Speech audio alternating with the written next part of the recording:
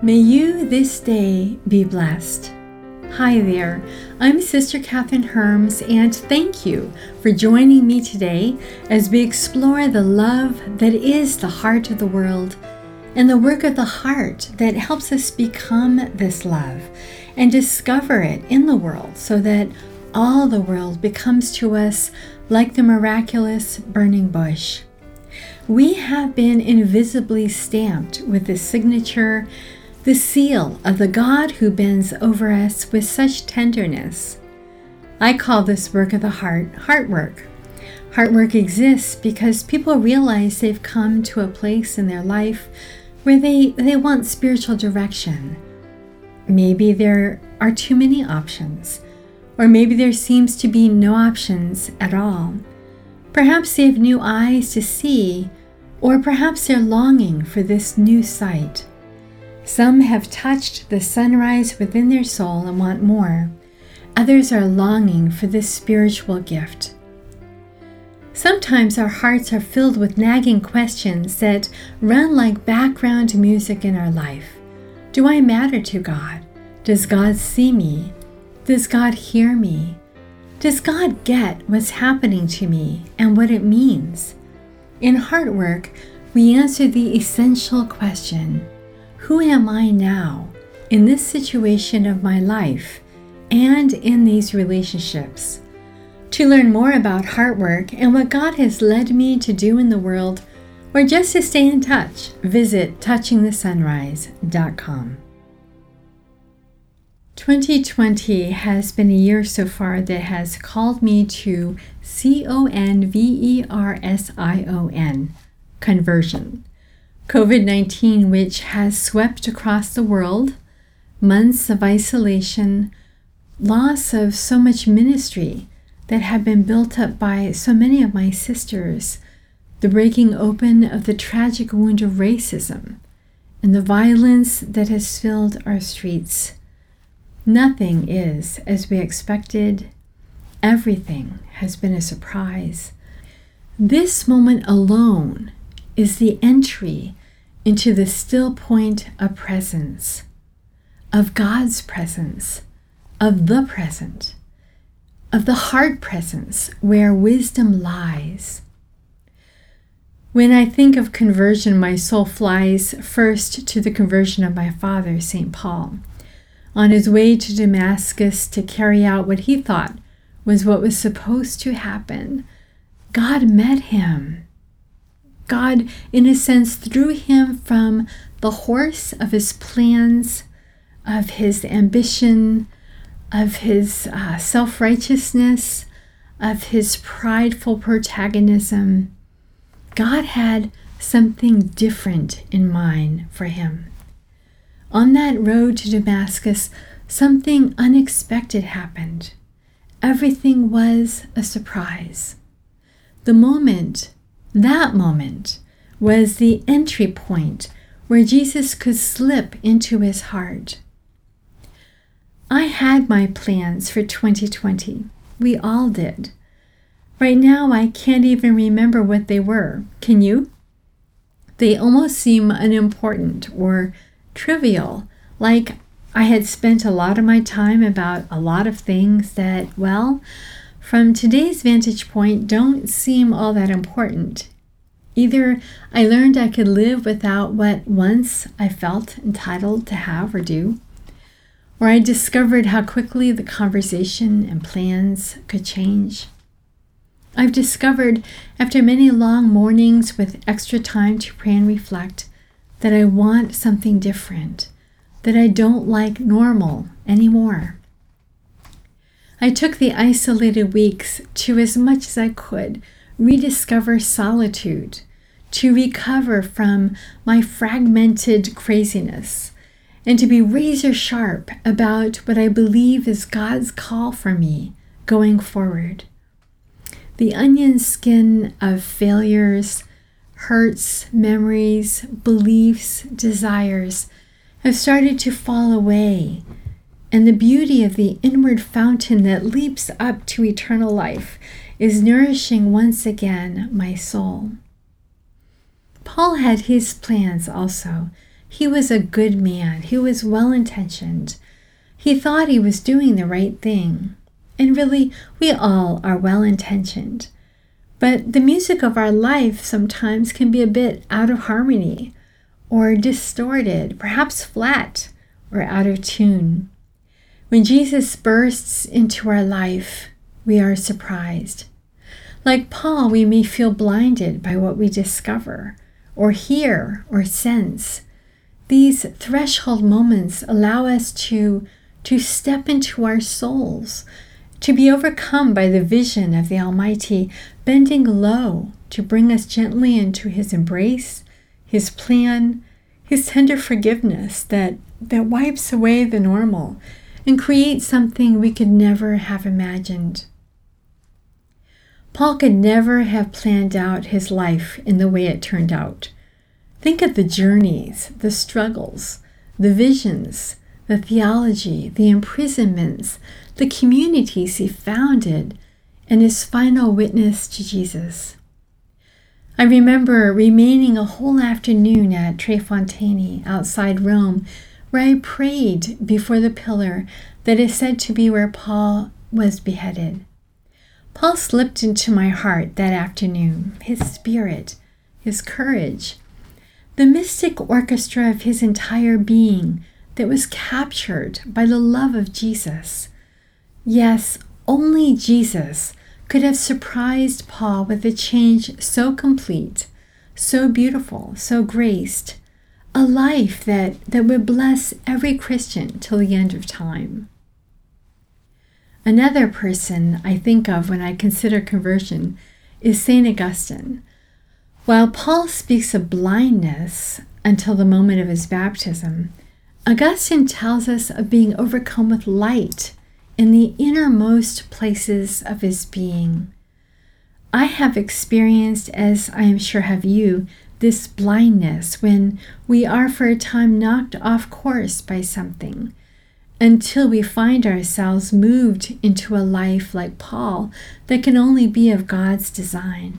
But I've also experienced, as have you, this overwhelming light when I knew that within me is the one who is above me, the one who made me, the one who loves me.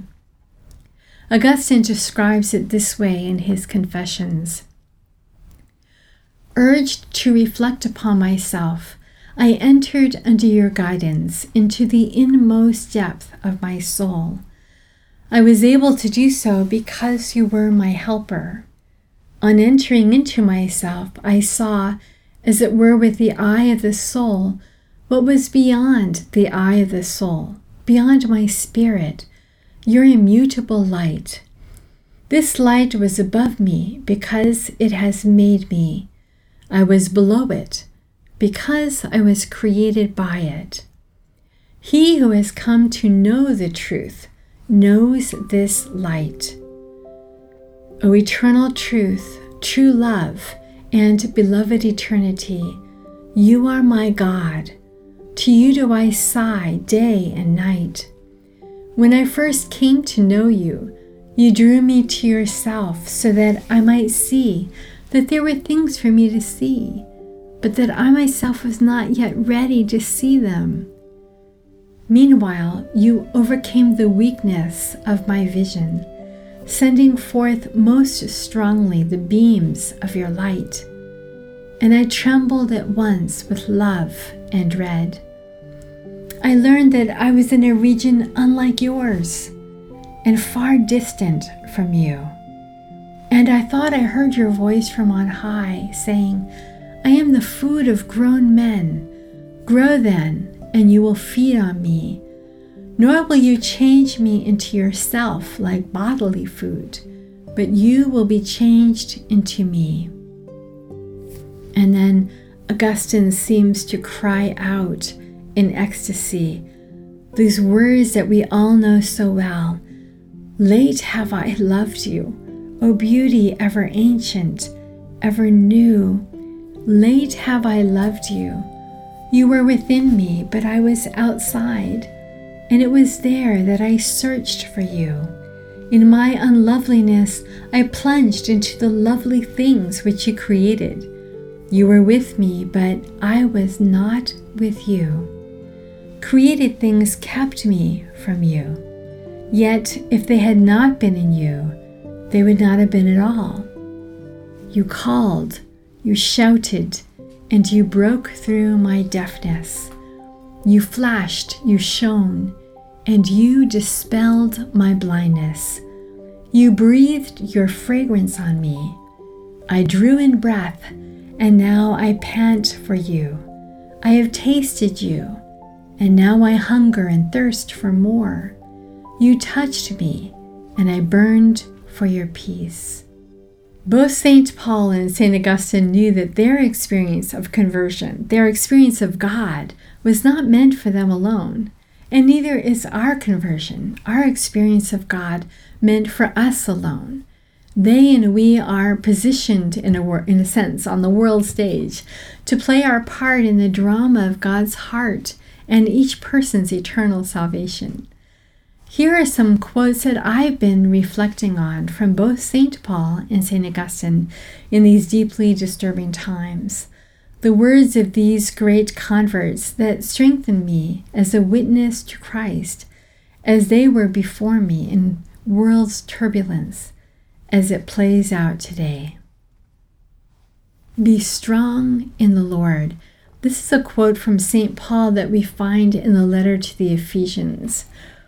And I love this quote because he helps us to see how we need to take on the armor of the Spirit.